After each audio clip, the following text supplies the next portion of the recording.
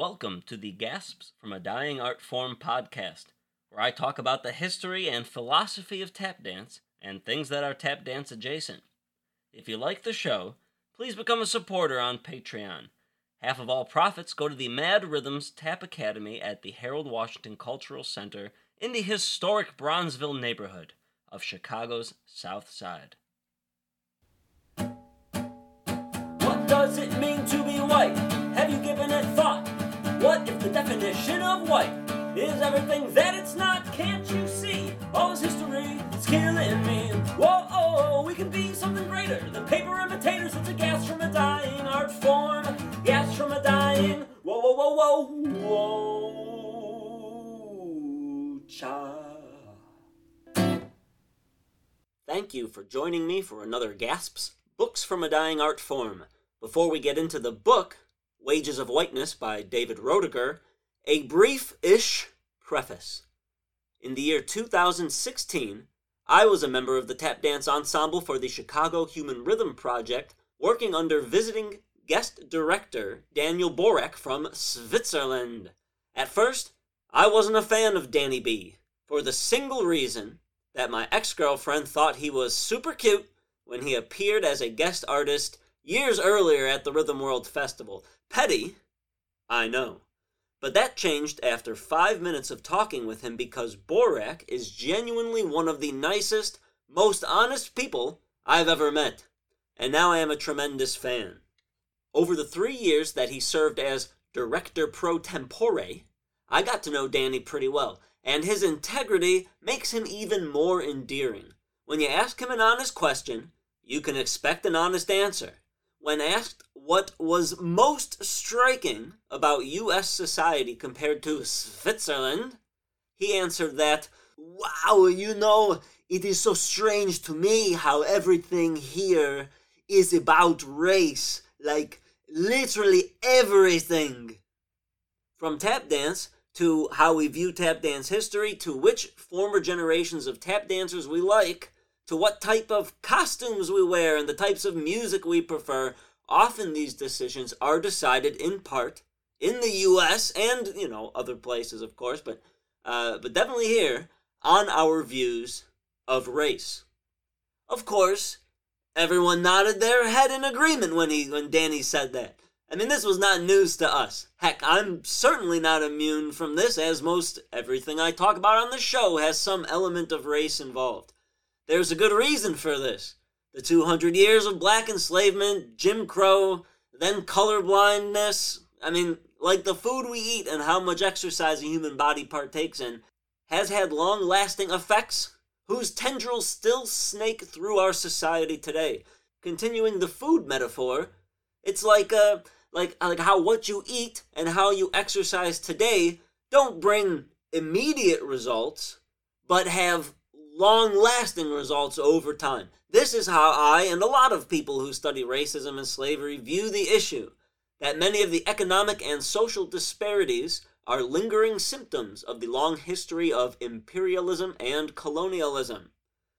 However, there are detractors to this theory, like American economist, author, and social commentator Thomas Sowell, who downplays the effects of U.S. slavery by citing how the U.S. is not the only place that had slavery. In an interview with Peter Robinson of the Hoover Institute, Sowell had this to say. Slavery has been a universal institution for thousands of years, as far back as you can trace human history. And what we're looking at is if slavery is something that happened to one race of people in one country, when in fact the spread of it was around the world. In 1776, which is when Adam Smith published The Wealth of Nations, as well as when the United States got started, he said that Western Europe is the only place in the world where there is no slavery. And even the Western Europeans had vast numbers of slaves in the Western Hemisphere, yes, but not in Western Europe itself.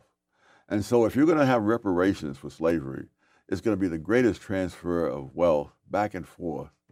And between and cross hauling, as they say in the railroads, because the number of whites, for example, who were enslaved in North Africa by the Barbary pirates exceeded the number of Africans enslaved in the United States and in the American colonies before that, put together. But nobody is going to North Africa to ask for reparations because nobody is going to be fool enough to give it to them. Here we have intellectuals who can imagine a different history from the rest of the world, even though it's so similar to the rest of the world. Sowell's views on race and slavery are now parroted by a number of slavery apologetics, like Thomas Sowell Jr. Candace Owens, who is a professional talker, in a video titled A Short History of Slavery. And now for a brief history of slavery. Here's the first thing you need to know. Slavery was not invented by white people. It did not start in 1619 when the first slaves came to Jamestown. It existed before then. It did not start in 1492 when Columbus discovered the New World. In fact, when the intrepid explorer landed in the Bahamas, the native Taino tribe hoped that he would help them defeat their aggressive neighbors, the Caribs. The Caribs enslaved the Taino and, on occasion, served them for dinner. Slavery existed in Africa, Asia, and the Middle East.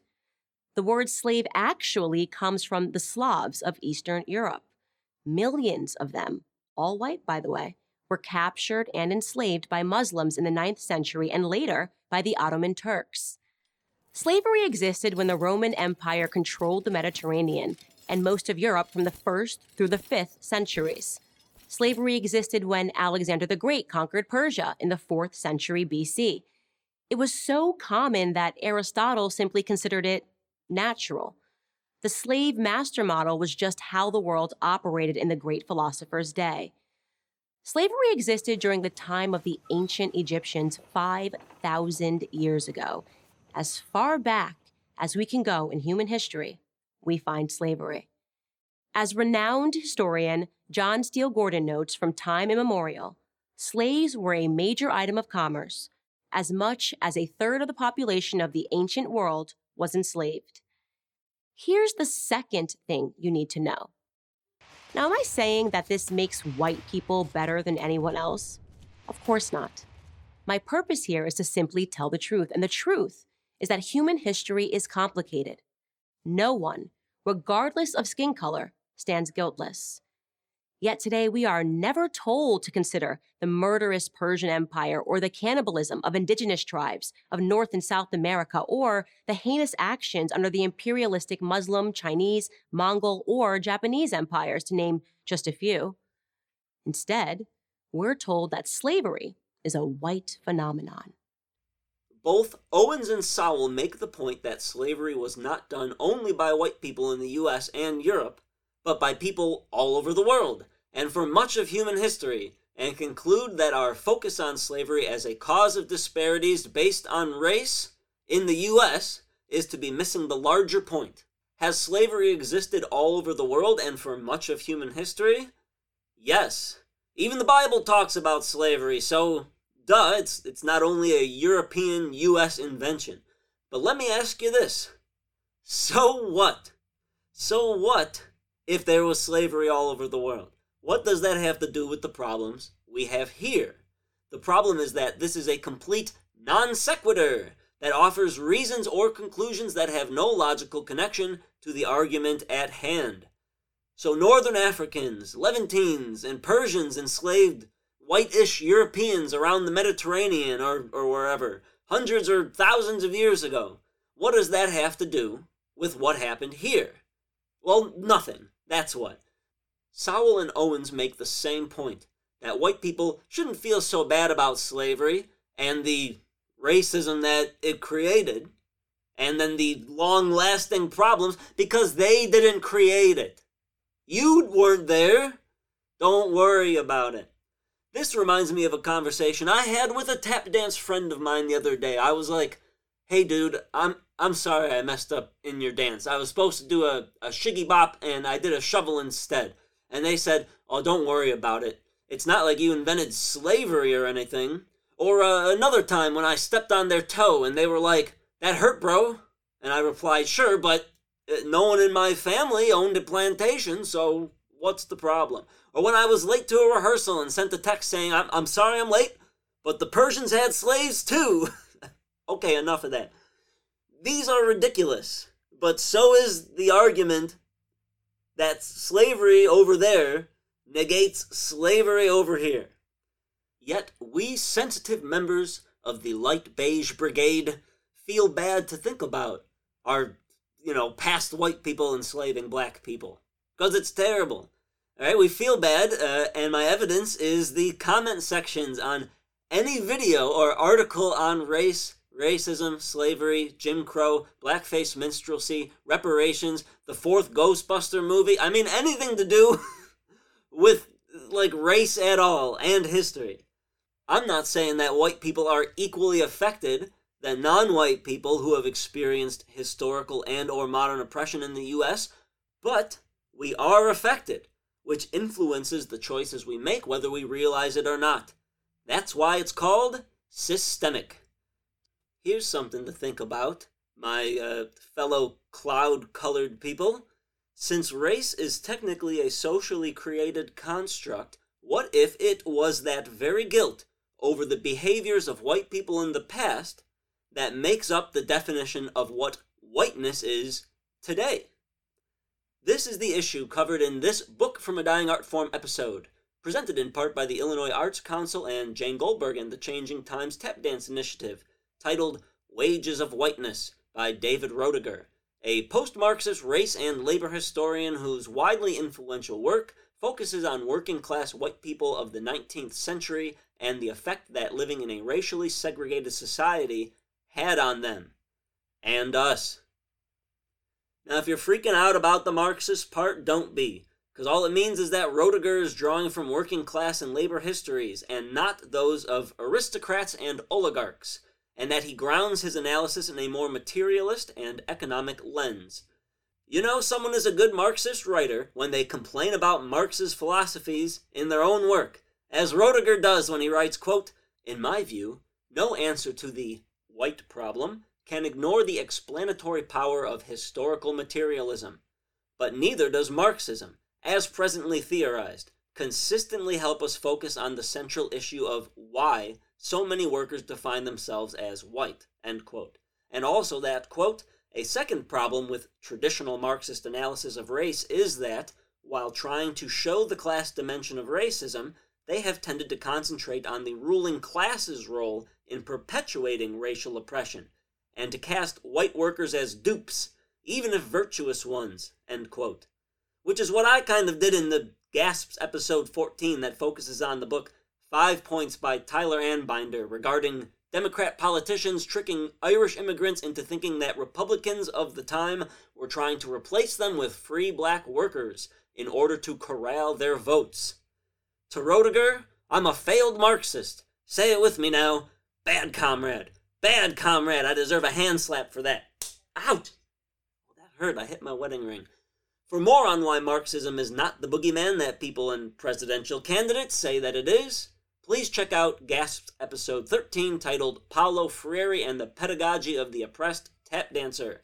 Around the 21-minute, 40-second mark, I talk about this. Now that I've scared most of the listeners away, let's learn a little bit about David Roediger.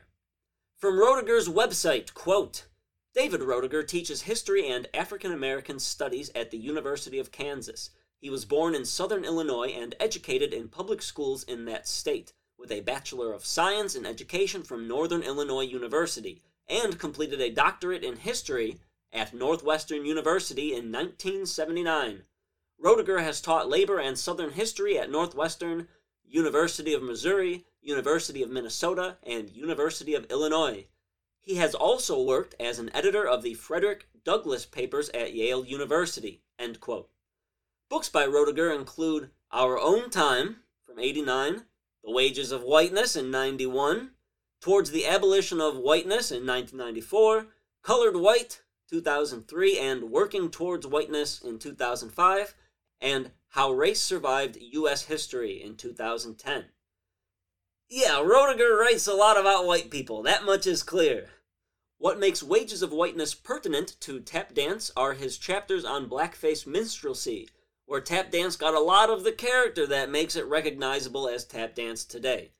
These chapters are important because rarely, if ever, before this book, has there been an analysis of how the creation of blackface stereotypes through language, music, and dance not only shaped black and other racial stereotypes still present today, but also how it helped to cement white stereotypes that were created in opposition to black ones.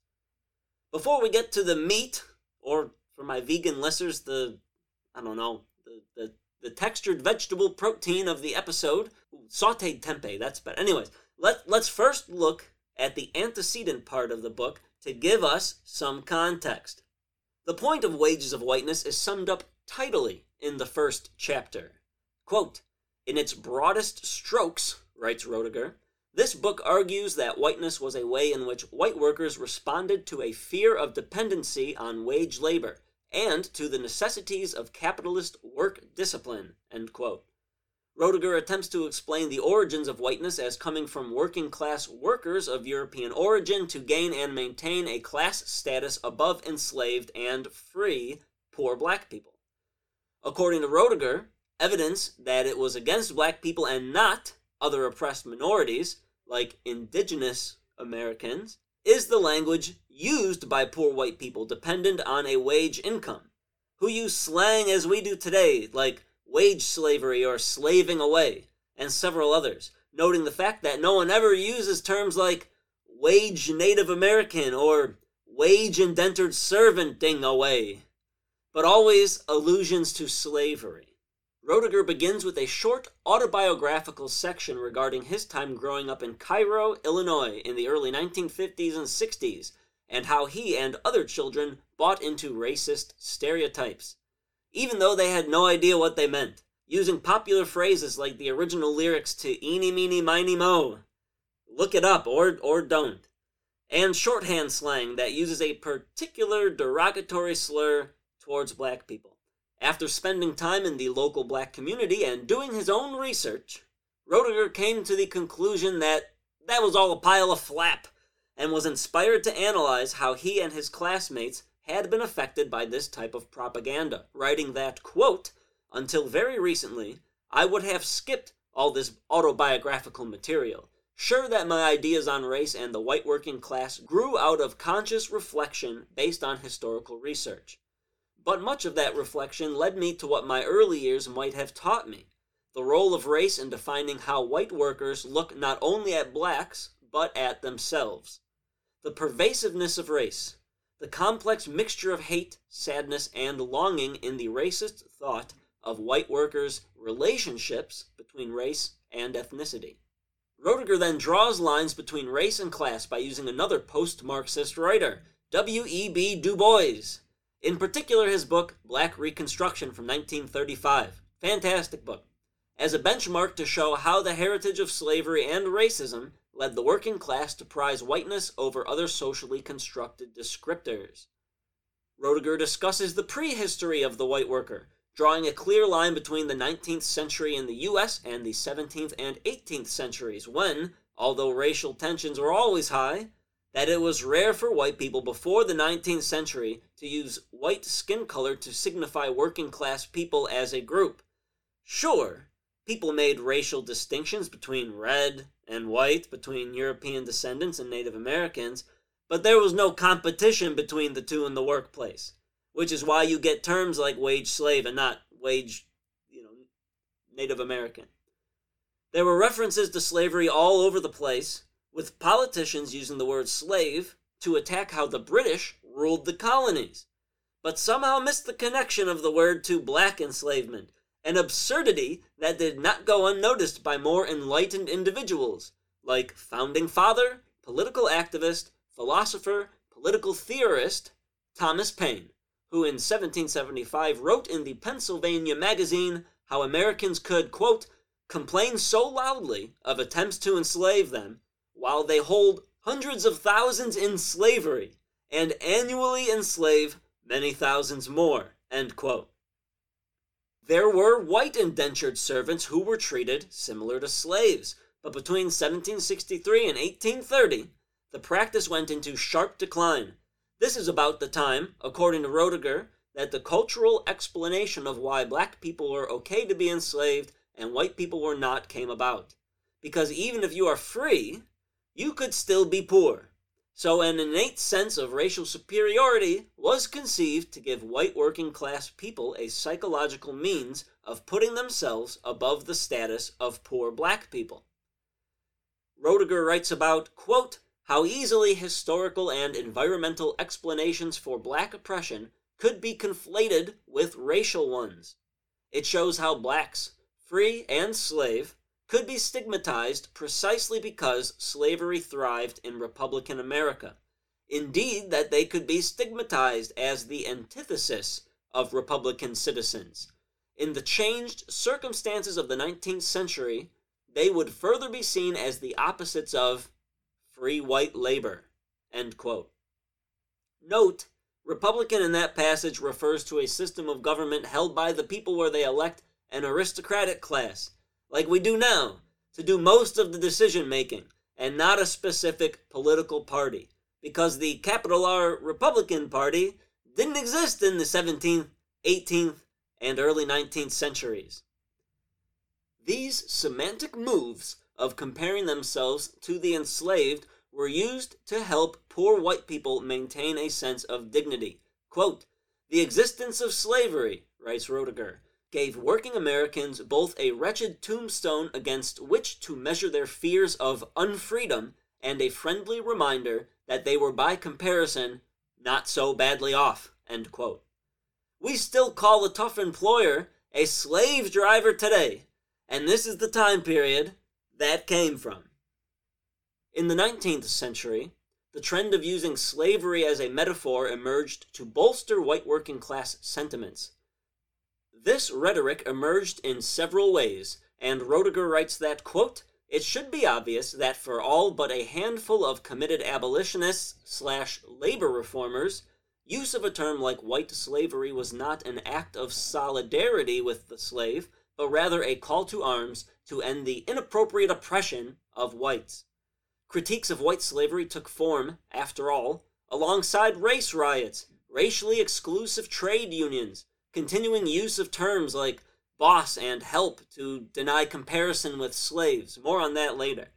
The rise of minstrel shows and popular campaigns to attack further the meager civil rights of free blacks. End quote. According to Roediger and many other books I've read, there was a dip in racist sentiments during the beginning of the 1800s. And that's nice. Until they reared back in force just before, during, and after the Civil War. That brings us to the stuff most pertinent to this podcast, talking about blackface minstrelsy. Roediger argues that the idea of whiteness was in part concocted by white working class folk to separate and distinguish them from non-white people, giving them a permanent higher position in the social hierarchy of the United States and abroad. Roediger does this by combining the insights of two other historians.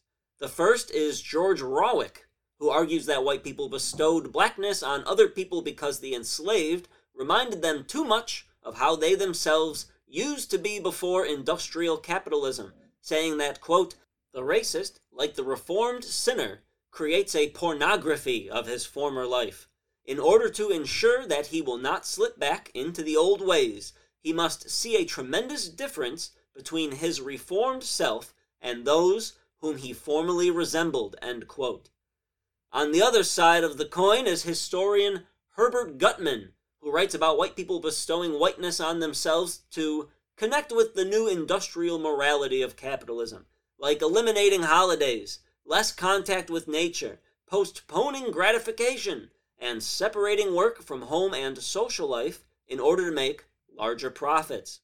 Gutman writes that, quote, much of the new discipline was also internalized, both by those who used punctuality, regularity, and habits of sacrifice to further labor organization, and by those who saw the same values as necessary to accumulate wealth and move out of the ranks of wage labor, end quote.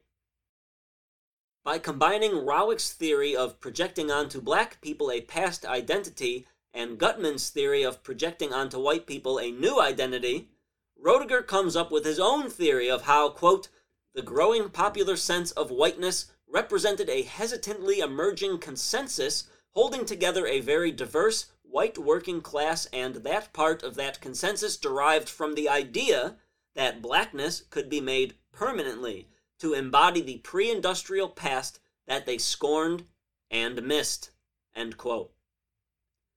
This psychological separation then led to attacks on black people's civil rights, physical attacks by large white mobs, color bars in employment, racist language formation, and the huge popularity of blackface minstrel shows. Take language, for example. The minstrel show is where we get a still popular racial pejorative named after the early minstrel character, Zip Coon. Before minstrelsy, to call someone raccoon-like was like a compliment, meaning you were sly, crafty, quick-witted. But after Zip Coon, the city slicker dandy blackface character, it came to mean an irrepressible, irresponsible, and dandified free black person in the North, which today means something closer to a black person being a sellout to the man. Another word, buck, also went from meaning a strong, strapping man to a pejorative of brutish black men. I always wondered why Ford L. Washington, or Buck from Buck and Bubbles, would choose that name to perform under, and if it was really to his liking, or did he use it to appease white audiences while playing janitors in motion pictures? I don't know, a research topic for another day. Someone get me Rusty Frank's phone number. This is also the time when people started placing the most famous of racial pejoratives towards black people, you know the one, as a prefix to other words to mean very much of that thing. Like with, I'm going to use blank for the word, like blank drunk, blank poor, or blank lazy, or in some cases, to imply the opposite, like with the word blank rich. In the 19th century, before the Civil War, there were opportunities for people of all different hues to celebrate and partake in black culture, art, food, music, and dance, during big festivals like Negro Election Day in Boston and the Pinkster Festival in the states of New Jersey and New York. But capitalist captains of industry and politicians didn't like white people mixing with black people because, according to Wages of Whiteness, it was due to that sense of capitalist racial moralism that we just talked about, that white people didn't have time for such frivolities when there was work to be done and profit to be made. Roediger notes the coincidence that, quote, blackface literally stepped in as a popular entertainment craze at the very moment that genuinely black performers and celebrations were driven out, end quote. Here's the weirdest part about blackface minstrelsy. White people claiming to have a severe distaste for black people sure did love dressing and acting like them, and enjoyed watching others do the same. The argument for this is what we mentioned earlier, that white people were projecting an earlier version of themselves into blackface performance, and that it was a cathartic experience for them against the crushing social pressure of industrial capitalism. White people donned blackface not just on the proscenium stage and music hall pubs, but as costumes during parades and festivals that black people were not allowed to attend, of course, or during labor protests in New York, Philadelphia, and Baltimore, for jobs that black people were excluded from having, of course, or as disguises for members of roving gangs who caused anti-establishment riots where they attacked police officers and black people, including those attending church services. In short, by blacking up, white people got to act black, which is a euphemism for just doing whatever they want without losing social standing. Oh, it wasn't me that did those things. It was, black me. Yeah, that's the ticket. You could beat Simone Biles at the Olympics with that level of mental gymnastics. Holy moly. Blackface thus served to connect the wearer to pre-industrial permissiveness, but under a guise that both hid their whiteness and affirmed it. Quote, in re-emphasizing that the Christmas night or the militia day was a time of celebration and license, of looseness, drinking, and promiscuity, writes Roediger. But even in the midst of revelry, and even given the real desires of the crowds to act black, the celebrants needed to underscore continually the point that they were still white. End quote.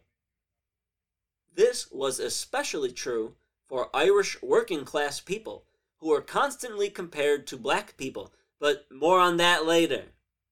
Besides the audience being mainly northern urban working-class white people, although rich people and several presidents enjoyed blackface shows too, the minstrel arts were also working class. Thomas Jim Crow Rice apprenticed as a woodworker, and Dan Emmett, composer of Dixie, apprenticed as a printer. Quote, blackface minstrels were the first self-consciously white entertainers in the world, writes Roediger. The importance of a common whiteness under the blackface gave the minstrel stage the ability to foster astonishing ethnic diversity even during periods of anti-immigrant hysteria. Roediger gives an example of a minstrel limerick, which goes, quote, there is not a man in the whole minstrel band who would ever go back on a friend, though dark be his face, yet the black can't efface the kind deeds which through life him attend. End quote. Like how some drag performers put uncomfortable audience members at ease by revealing that they are actually male, like by dropping the tone of their voice at a comedic moment, so too did the minstrel performer drop hints that they weren't actually black, so the audience can feel more secure that they're not actually enjoying black entertainment, further uniting them in their whiteness. Here is how blackface created a unified white identity. Although the working class, white people all had very different ethnicities and cultures, when viewing a caricature of black people, they could at least all agree that they weren't that. Quote, this extreme cultural pluralism was at the same time a liquidation of ethnic and regional cultures into blackface, writes Roediger, and ultimately into a largely empty whiteness, end quote. Now that's pretty heavy stuff, if you ask me. Like, for real, my fellow pales, ask yourself, what does it mean to be white? Not just the benefits we receive, but what is it? The answer in Wages of Whiteness posits that there is no white culture, unless you count the opposite of what is not white. Think about that. That's some psychology right there. What does it mean to be black? Well, anything that is black culture. What's Hispanic? Anything that is Hispanic culture. What's white? The opposite of whatever goes on in those other cultures. You get the idea. Not just any whiteness, but masculine whiteness was defined by the blackface minstrel show. Often, the theaters were segregated not only by race, but by gender, with men in the good seats and women in the cheap seats, or not allowed in at all, and the stage content reflects this separation. Roediger writes that, quote, minstrelsy contained its full share of sexual puns, including homoerotic ones. It included very considerable transvestism, with troupes being universally all male and with early minstrel stars gaining fame for looking the wench, end quote. They even had transgender jokes, like this one supplied by Roediger. One performer asks, if a woman changes her sex, what religion would she be? To which the end man performer replies, a heathen. The next time someone rants about the sudden emergence of drag shows and transgender people, you can confidently roll your eyes because, yeah, Western drag has existed for hundreds of years, among some cultures much longer, and were also given a hard time then. There's plenty of documentation, but maybe most people don't know about this because that's right, didn't read a book. Seriously, you guys, read a book. If after release of every Gas episode you choose to ignore it and read a historically accurate book instead, I wouldn't be mad at that. There is even a case that blackface minstrelsy defined heterosexual white masculinity, in that the dandy Zip Coon could be tough, but also prim and effeminate. Again, if what was on stage was a definition of what the members of the audience were not, then the sexually tame dandy of antebellum minstrelsy and the sexually charged shows of postbellum minstrelsy reflected white men's Protestant and Catholic-based sexual repression. Quote, "The desires animating the minstrel stage," writes Roediger, "however much they were originally more playfully erotic than nakedly pornographic, could find full expression only beneath a racial guise." Roediger writes that, quote, "The desires animating the minstrel stage, however much they were originally more playfully erotic than nakedly pornographic, could find full expression only beneath a racial disguise." End quote. Here's where we get into a Marxist interpretation of blackface, with a focus on class over social factors. Historians like Sean Wilentz, David Grimstead, and William F. Stowe argue that blackface subverted both phenotypical race and class, emphasizing class consciousness over racial consciousness, because racism at the time was taken for granted. Wilentz writes in the book Chance Democratic that minstrelsy used anti-black caricatures as a tool for subtle class criticism, describing the turn, quote, "from racist humor to mocking the arrogance, imitativeness, and dim-wittedness of the upper class in permissible ways," end quote. Grimstead and Stowe, in their 1975 essay, White-Black Humor, in the Journal of Ethnic History, that the black mask helped allow, quote, "deep expressions of emotions of loss and longing, as well as ridicule of social and intellectual platitudes and the discrepancies between American dreams and American realities among whites." End quote. Wilentz, Grimstead, and Stowe place class over racism, but Roediger is not entirely convinced. He says that these other writers fail to realize that, quote, "first, with very minor exceptions coming mainly in the realm of dance, white entertainers never crossed the color line on stage. Second, blackface performances tended to support pro-slavery and white supremacist politics. Certainly some songs evoked the horrors of slavery, especially of being sold and taken away from home. But countless others paint a paternal plantation and contented slaves. What varied far less was that when political chips were down, minstrelsy could speak directly for specific anti-black policies in a way that it could not for egalitarian ones. Minstrels ridiculed bobulation, they mean abolition, joined Southernist expansionist elements in supporting the war against Mexico, argued that escaped slaves wanted to go back to slavery, and dismissed British anti-slavery appeals. The Civil War brought an outpouring of minstrelsy, most of whose political content was giving over to attacking emancipation, the use of blacks as troops, taxation to pay for Freedmen's Bureau activities, black civil rights, and alleged favoritism toward black people. Perhaps the best example of this is how, after the now grossly misunderstood text, Uncle Tom's Cabin by Harriet Beecher Stowe, a hyper-successful pro-abolition novel, minstrel shows flip the book's meaning to pro-slavery by adding songs like "Happy Are We, Darky's So Gay." I'll never stop feeling salty for poor Harriet Beecher Stowe, who besides being robbed of receiving royalties for her work, had her characters from the novel perverted to the extent that now people won't read the book because they think that the perversion is what is actually written in it. It's not. It's a good book. Check it out.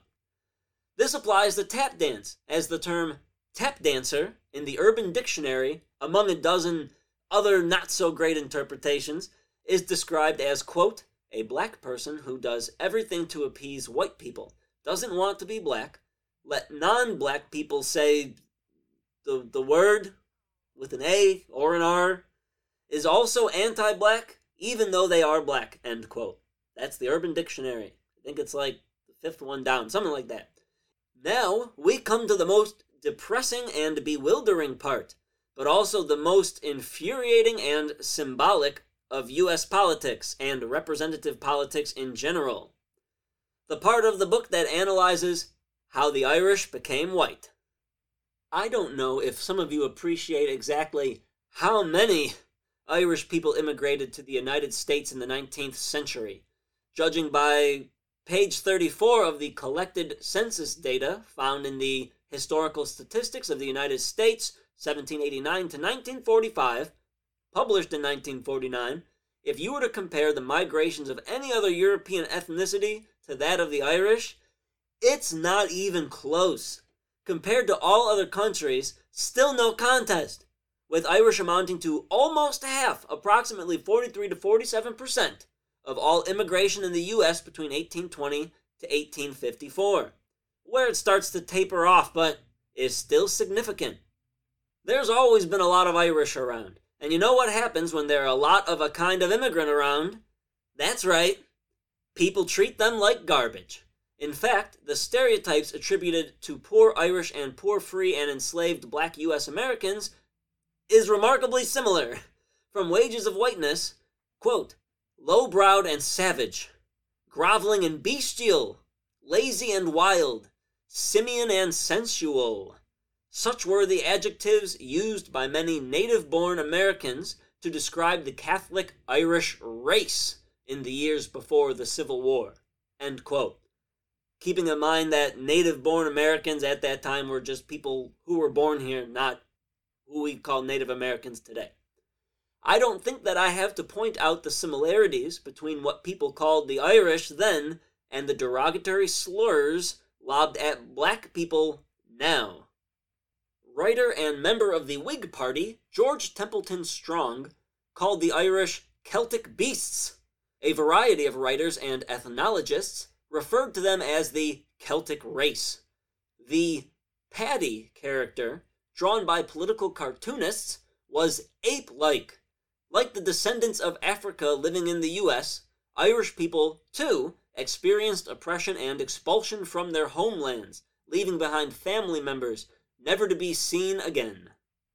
And just like the popular histories of tap dance relate, relations between Irish and black, in many cases, were amicable and sociable. Black and Irish people lived together in cities like Philadelphia, Worcester, and New York. They swapped music and dance, language and lingo, and even some things more, carnal, if you know what I mean, and I think you do. Orator, writer, and statesman Frederick Douglass, on a tour of Ireland during the famine of 1845 to 46, compared the quote-unquote wailing notes of Irish songs to the quote-unquote wild notes of the sorrowful songs during his own enslavement.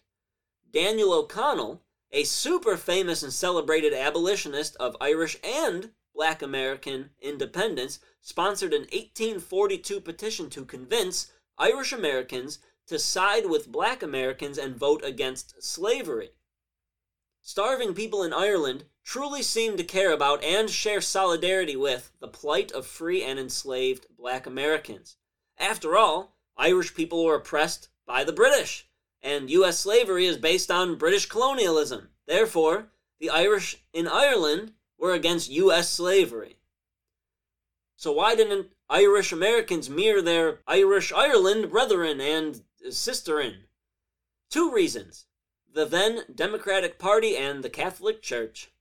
Catholics used to get a hard time, as they were a minority, and you know how the U.S. treats those. Well, everyone everywhere. But with so many Irish Catholics coming to the U.S., there were now enough to where they, as a group, could wield real power. Enter the Democrats, who courted the Catholic Church into a team-up, which in turn caused the Church to propagate anti-abolitionist and anti-black propaganda. But the regrettable behavior of the Catholic Church pales in comparison to the schemes of the Democratic Party. The waves of Irish immigrants coming over in the 1700s and early part of the 1800s were not generally as destitute as the Irish who would come to the U.S. later, less desperate and harder to sway and finagle. Also, they were new, and just like now, new immigrants don't get to vote for the president and Congress. But by the mid-1800s, there were now a lot of Irish who were citizens and could vote, and here's where the Democrats saw an opportunity. Democrats gave Irish people protection against discrimination and allowed them employment opportunities in the government. Minor ones, but still. Democrat candidate Stephen A. Douglas in the famous presidential debates against Republican candidate Abraham Lincoln included rhetoric like calling Lincoln a race mixer and said Lincoln wasn't concerned about the white man and white slavery. Douglas argued that the United States ancestors were, quote-unquote, not all of English origin, but were also of Scotch, Irish, German, French, and Norman descent. In short, Douglas was on the side of, quote, every branch of the Caucasian race, end quote. That's what Douglas said. Quoting Roediger, quote, less noticed by scholars has been the way in which an emphasis on a common whiteness smoothed over divisions in the Democratic ranks, with mainly northern cities by emphasizing that immigrants from Europe, and particularly from Ireland, were white, and thus unequivocally entitled to equal rights. In areas with virtually no black voters, the Democrats created a white vote, end quote. Quote, job competition has often been considered the key to Irish-American racism, writes Roediger, and continues to say that, moreover, to say that Irish Americans acted as militant white supremacists because of job competition only invites the further question, why did they choose to stress competition with black workers instead of with other whites, end quote. Roediger continues, quote, by and large, free blacks were not effective competitors for jobs with the Irish. A small part of the urban labor force, negligible in most Midwestern cities, they at best held on to small niches in the economy and small shares of the population, while the immigrant population skyrocketed in the 1840s and 1850s, end quote. Yes, the no Irish need apply sentiment of many businesses hurt Irish opportunities, and yes, some people would rather hire anyone, including black people, than Irish. That is true, and is a major focus of the people who argue that the Irish were treated even worse than free black people argument. But that argument misses something very crucial. According to Wages of Whiteness, what many historians and contrarians miss is the effective way that Irish workers could elbow out black workers in ways that they couldn't do to their white competitors. On ethnic and religious lines, other white ethnic minorities, Dutch, German, and then Protestant, kicked the Irish out of certain industries, like domestic and artisan work, and the Irish, being at the low end of the mid-19th century social and economic hierarchy, didn't have much support to combat these disruptions of their labor and earning capabilities. However, Irish workers could kick out black workers and no one cared as much, and they suffered less or no punishment for doing so, making black people easy targets. Roediger says that, quote, had the Irish tried to assert a right to work because they were Irish, rather than because they were white, they would have provoked a fierce backlash from native-born artisans, end quote. Again, native-born referring to ethnic European Americans born in the country, not Native Americans, as we identify them today. These native-born blamed the Irish for all the things that we blame immigrants for now, stealing their jobs, flooding the labor market, and causing the lowering of wages. Quote, by casting job competition and neighborhood rivalries as racial, rather than ethnic, the Irish argued against such nativist logic, end quote. To get a better understanding of why Irish Americans came to prize whiteness, it makes more sense to look at their struggle for labor as not only between Irish and black, but between white and white. Most of the Irish immigrants in the mid-1800s made a living by doing back-breaking labor. Irish people in Ireland and in the United States suffered under intense oppression. Most of the Irish immigrants in the mid-1800s made a living by doing back-breaking labor. In Ireland, they were oppressed food-wise, because during the potato famine, it wasn't like there wasn't other food to eat. They were made to get rid of all the other different types of food they grew and had to live on potatoes because that was the cheapest and healthiest thing they could grow. So there was no famine in Ireland. It was just the potatoes. And if the English would have said, well, just eat some of the other food and we won't sell it, then, they would have been fine. But the English didn't do that. They suffered religious oppression. Many were Catholics, and the church tried to clean up the Irish image by imposing fiats of temperance of alcohol and sexual promiscuity. They suffered economic oppression as they were dirt poor. There were the bigoted sentiments towards the Irish, that they were lazy, untrustworthy, you name it. Agrarian, oppressed, drinkers, promiscuous, lazy. These are the qualities placed on the black minstrel characters, the salacious, lush dandy, Zip Coon, and the sentimental, dim-witted slave, Jim Crow. This is what historian George Roediger meant by saying that, quote, the racist creates a pornography of his former life, end quote. That there is a sense of Freudian projection going on by putting qualities that you both long for and despise onto the blackface characters. Roediger writes that, quote, the Irish immigrants addressed their own divorce from connections with land and nature's rhythms in part by attempting to define pre-industrial behavior, and even longing for the past itself, as black behavior. When Irish immigrant minstrel entertainers sang, Carry Me Back to Old Virginny, they both expressed feelings of loss and exile, and at the same time distanced themselves from those same feelings through blackface. Irish immigrants consistently argued that African American workers were lazy, improvident, and irresponsible. The immigrants were used to hearing such characterization applied to themselves, and not only by political enemies, but also by their own newspapers, which fretted over the need to develop a work ethic among the newly arrived, end quote. During and after the Civil War, in some areas, race relations gradually got better. Some labor strikes became integrated. Northern soldiers begrudgingly accepted black soldiers into their ranks because, hey, if it raises the chance that you don't die, then it's worth a shot. Even blackface minstrels became, in some cases and ostensibly, more progressive, with lines like this coming from a minstrel show, quote, we own the hoe, we own the plow, we own the hands that hold. We sell the pig, we sell the cow, but never child be sold, end quote. But emancipation of enslaved black people also instigated a further entrenchment into whiteness by poor, ethnically European folk, since there was now an even less solid legal barricade between white and black.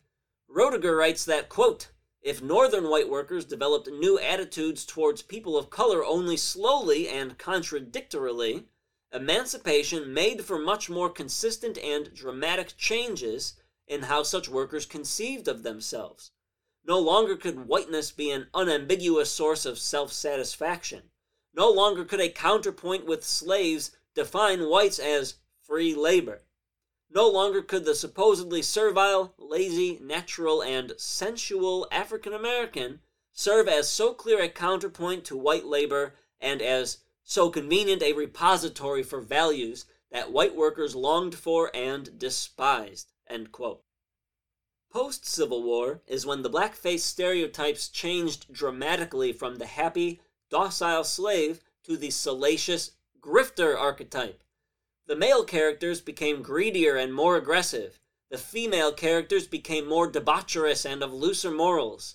All these can be viewed as a reaction to emancipation that further cemented black stereotypes in opposition to a sense of whiteness. There you have it. While blackface minstrelsy wasn't the only thing that created the concept of being racially white, it's a big part of its origin. There are opponents to Roediger's view, including fellow post-Marxist historian Eric Lott in his book Love and Theft, which argues against a psychology purely driven by labor, and instead posits an even more psychologically inclined motto, that white men had a subconscious homosexual affinity for other black men and black culture. We'll discuss Lott in a future episode. Interesting book, but many historians agree that Roediger is onto something, and the well-researched Wages of Whiteness poses a compelling argument for the origins of what constitute being white. If you remember, Roediger mentions that most minstrel performers didn't break the color bar, that a lot of their imitation of black people came a priori from their own imaginations and a posteriori from stereotypes propagated by word of mouth, politicians, rich capitalists, and the media. In all fields except for dance, it turns out. The music, rhythms, movements, and techniques of black dance was the one thing an imitator couldn't just fabricate, because learning good dancing is hard, and the times of communion between black and white people occurred when there was music and dancing, like at the black festivals in the North. And that's kind of cool because you can think that there is a little more, even though it's being, redone by white people, there is this sense that you had to practice the dance and study the dance and learn it from someone, because it'd be so obvious you were just, messing around. Like some people knew. So again, dance, tap dance, being a unifier of sorts. A point I've made before, it's hard for a lot of people to accept the prominent white role in the formation of tap dance, that there is a tremendous amount of white influence. On the other hand, it's equally difficult, it seems, for other people to accept that the white influence came at the cost of the relationship between white and black people, and that tap dance was less a collaboration but an appropriation of black dance, speech, and music, with their ethnic dance styles thrown in due to their limited experience being around real black people. Undeniable is the way that dance, particularly tap dance, can bring people together, despite their bigoted proclivities, and that's something we can be proud of. Today, as in the late 1800s, more exposure to the people and products of other cultures breaks down the barriers that divide us, and anyone that tells you that more exposure to positive representations of black, Hispanic, Asian, South Asian, Middle Eastern, LGBTQIA, and working class culture in the media is bad are just mirroring the sentiments of bigots of the past. I end with a message to my fellow paper imitators. There is no white culture, or more succinctly, white culture is simply anything that isn't white.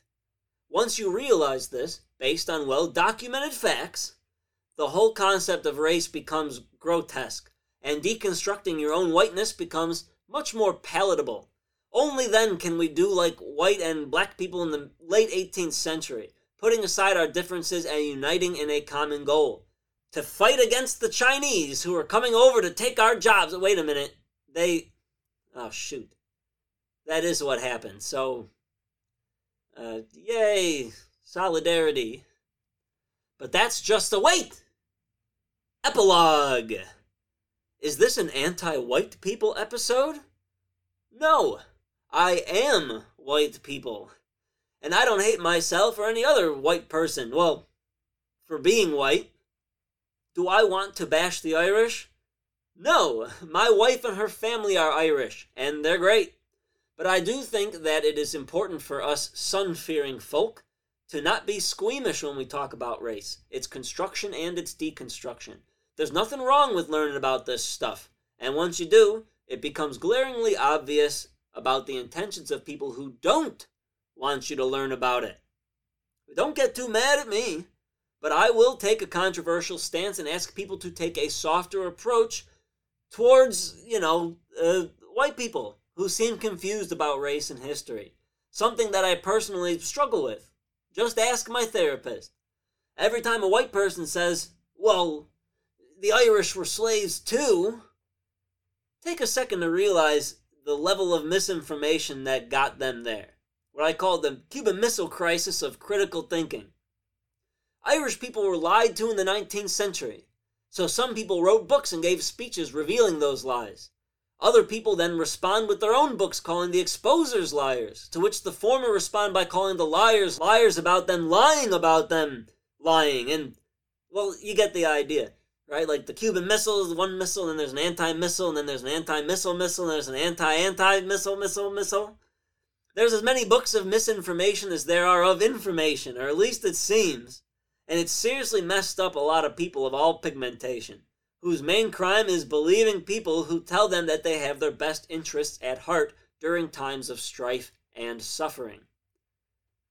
Does this excuse white people from being racist? No, of course not. But perhaps we can move closer to Dr. Martin Luther King's vision of justice, combined with love, when we realize that racism in white folk is the product of hundreds of years of being lied to by the people that are supposed to help them in their time of greatest need.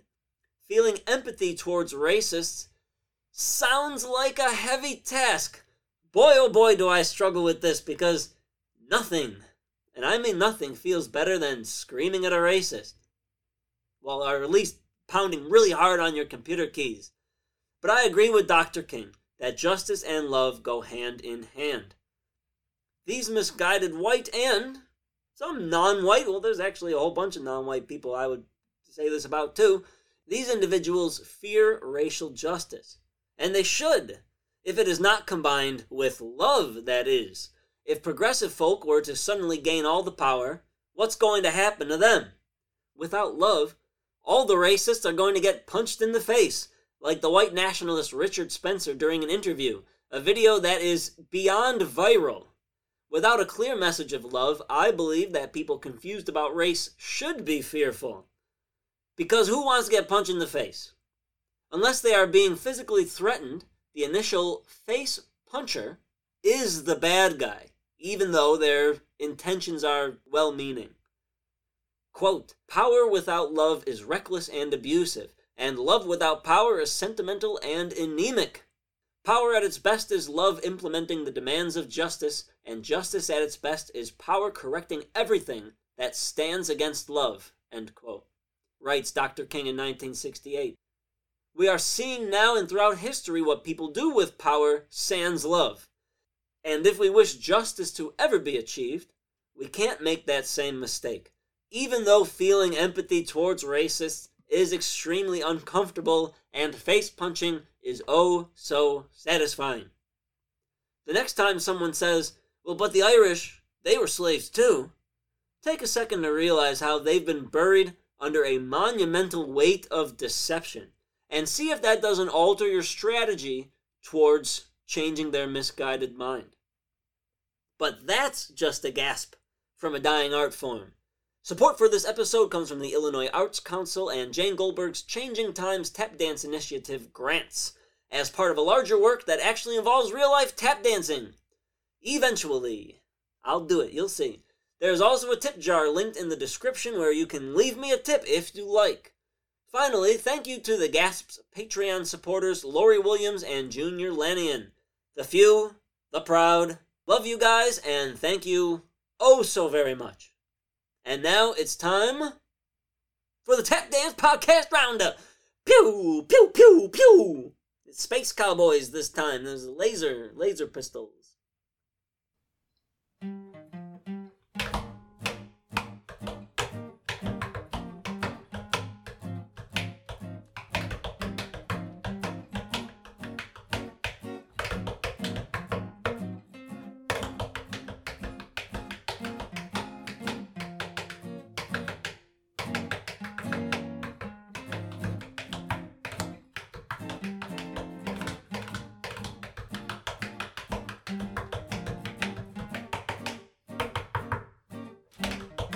On episode 114 of the Tap Love Tour podcast, hosted by Tap Dance Podfather, Travis Knights, we get an interview with one of my favorite people, Lisa Latouche, from September of 2022, after she received a Dora Maver Moore Award from the Toronto Alliance of Performing Arts. Latouche talks about how tough it is to balance motherhood, especially balancing a checkbook when childcare is so expensive, with work, and also about some of her projects and performances, including some anecdotes about being in the Broadway production of Shuffle Along. Knights and Latouche get into a very interesting conversation about an adjacent show on Broadway, Hamilton. Maybe you've heard of it. And talk about how it's kind of weird to have a show where black and brown people play slaveholders. On one hand, we're making history come alive. On the other, we're ignoring other parts of history that add vital context. It's a great conversation held on what sounds like a street corner, which Knights profusely apologizes for, but I think gives it the effect of pulling you into the conversation, because you can picture where they're at by the sounds that you hear, like you're standing on the street corner with them. So check it out. On the April 7th 2022 episode of the Lost in the Shuffle podcast, host Hillary Marie reads some inspiring quotes from Miles Davis, and each one's a gem. In improvisation, there are no mistakes, is one. I'll play it first and tell you what it is later, is another. Ooh, here's a good one. I always listen to what I can leave out. Ooh, so smooth. Episode is only 3 minutes long, but you can ponder each aphorism for hours. And I intentionally left out what I think are the best ones. So give this episode of Lost in the Shuffles a listen. Check it out. On episode 52 of the Have Tap Shoes Will Travel podcast, host Rick Auslin catches us up on the tap happenings in Minneapolis circa December 2021, before diving into a very interesting conversation with tap dancer, percussionist, and world musician Max Pollock. They talk about tap floors, leave only one space open along the edge for optimal microphone utility, and about the pros and cons of skin on skin. Ooh. It's not what it sounds like, trust me. This deep dive into the history behind the various sources of South American and Cuban rhythm and claves is fascinating. And this one is like a highly informative crash course lecture. So do yourself and your brain a favor and check it out. On episode number 3 of the Real Talk Tap Talks presented by Shuffle Live Productions, host Nico Rubio talks about his experience at the very beginning of the COVID pandemic. A blast from the past, which was like 3 years ago but feels like 15. Rubio talks about some unfortunate cancellations, concerns for his and others' livelihoods, and by the end, well, it essentially becomes an advertisement for his services. Sure, it becomes an ad, but why not? There is a genuine sense of foreboding in Rubio's voice, a sense of, oh flap, how am I going to buy important things like, food and stuff if I'm not working? Desperate times call for desperate measures, and I'm pretty sure that Rubio is still trucking along and doing great things. So don't despair, and dig this time capsule of an episode. Check it out. On Season 2, Episode 4 of the Either And podcast, host Brill Barrett interviews me about the origins of the academic discipline known as critical race theory. I don't know why I'm saying it like that. Of critical race theory and the made-up propaganda surrounding it. Learn about who started it, what it's made of, and the person who caused all the fake outrage around it in the first place. And you can hear how I actually talk when I don't read entirely from a script and edit out all the you-knows and uhs. You don't have to agree with everything that CRT scholars have written about, but it is not the boogeyman that it has been made out to be. And you can find answers to common misconceptions in this episode of the Either And podcast, so check us out. Alright, that's everything. Thanks a lot, guys. Tapman out.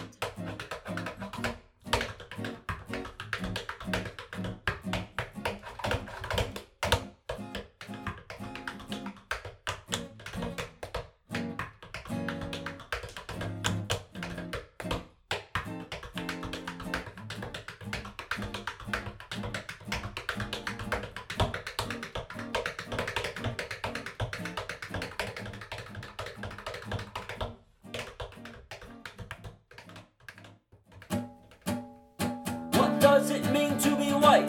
Have you given it thought? What if the definition of white is everything that it's not? Can't you see? All this history is killing me. Whoa, oh, we can be something greater than paper imitators. It's a gas from a dying art form.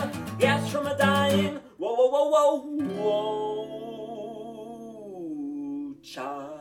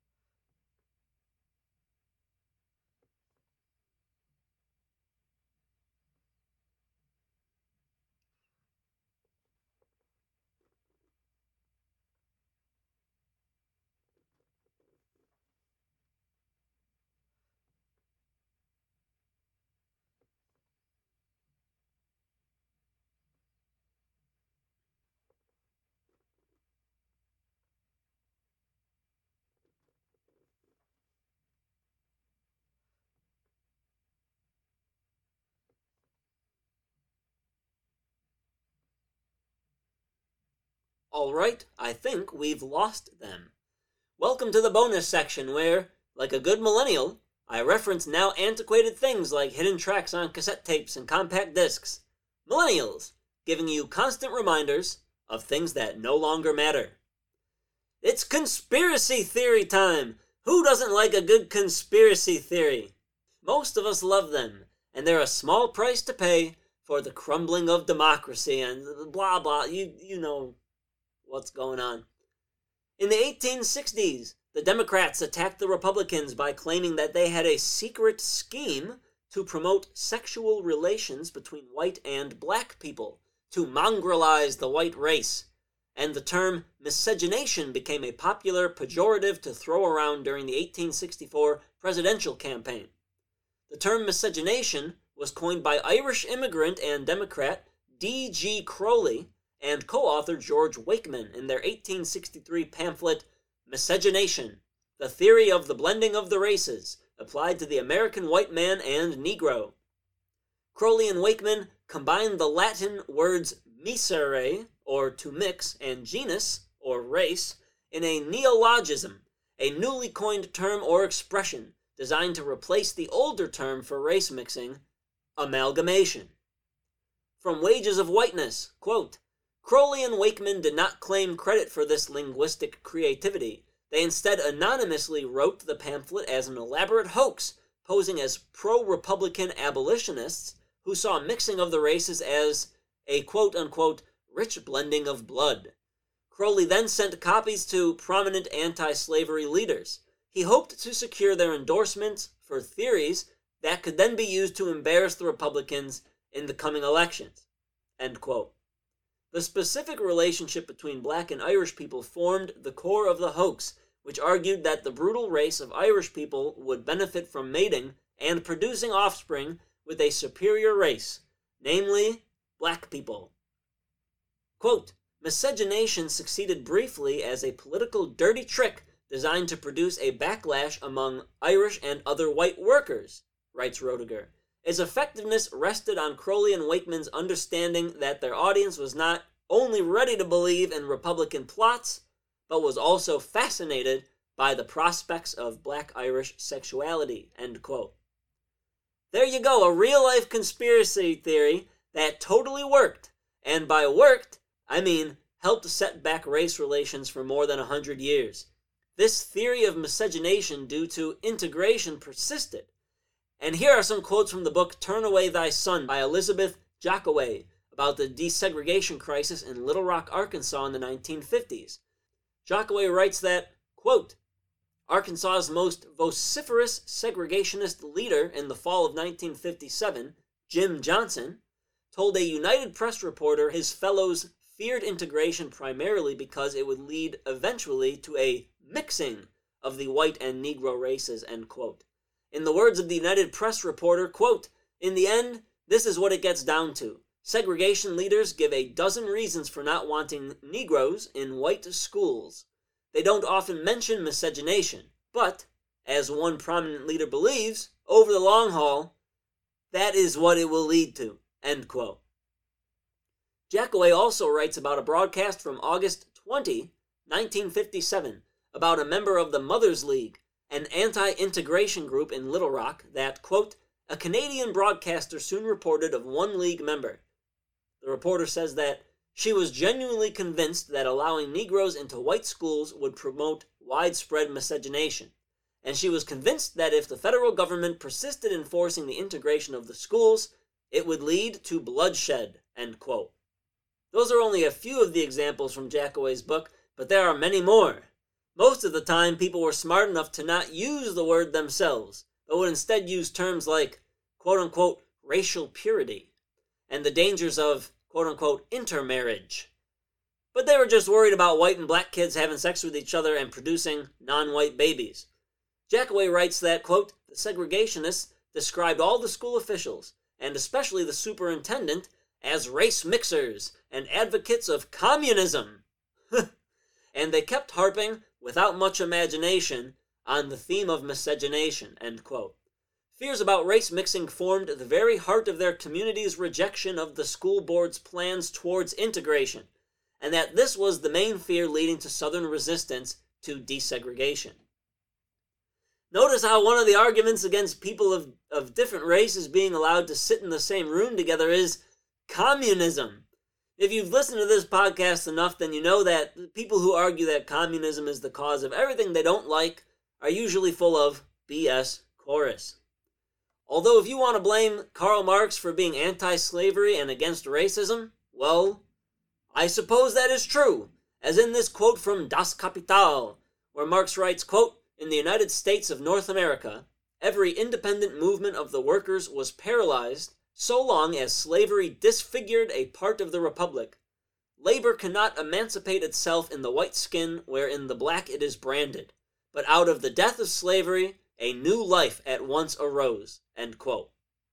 So, in a way, yes, these pro-segregationists were not full of BS chorus, because the Marxists would be fine with black and white kids hanging out together. You got 'em! Race mixing is absolutely a communist plot to destroy the institutions of systemic racism brought about by capitalism. Score one for the racists. You could even view the 13th Amendment of the U.S. Constitution as a Marxist doctrine. Politicians in 2023 in campaign speeches rail against the socialist plot to have the government appropriate private property for the ostensible general good. What did the 13th Amendment do? It took enslaved people, considered property at the time, away from their owners, which is technically a seizure of property. The next time you hear someone complain that the socialists are coming to take your property, you can agree with them and reference how the evil government took the then rightful property of the poor, oppressed slave owners, who had to pick their own cotton to dry their salty tears. We discussed earlier how the consequent half of the word raccoon transformed due to white people distancing themselves from black people. But that's not all. They changed a whole bunch of words to mean different things. For white domestic workers, the term servant took on a dirty meaning, and they collectively decided to change the word to the help, because they weren't serving a master, they were helping their employer. What's funny but not funny is how now the word help takes on a classist, pejorative connotation, which appeared after non-white people began joining the ranks of domestic workers in the North. Now, if you call the help, you're being rude, because it came to be associated with poor non-white people. But when it was associated with poor white people, it was a good thing. Here's another semantic shift that really is funny. White workers further distanced themselves from black slavery by ceasing to call their domestic employers the masters of the house, as only the enslaved had masters. Instead, they decided on a better sounding word, boss, which is a Dutch word that means master. In other words, white people replaced the word master with the word master, but in a different language so that it didn't sound the same. I mean, come on. That's funny. Anyways, that's all for now. Take it easy. I'll see you next time. I love you.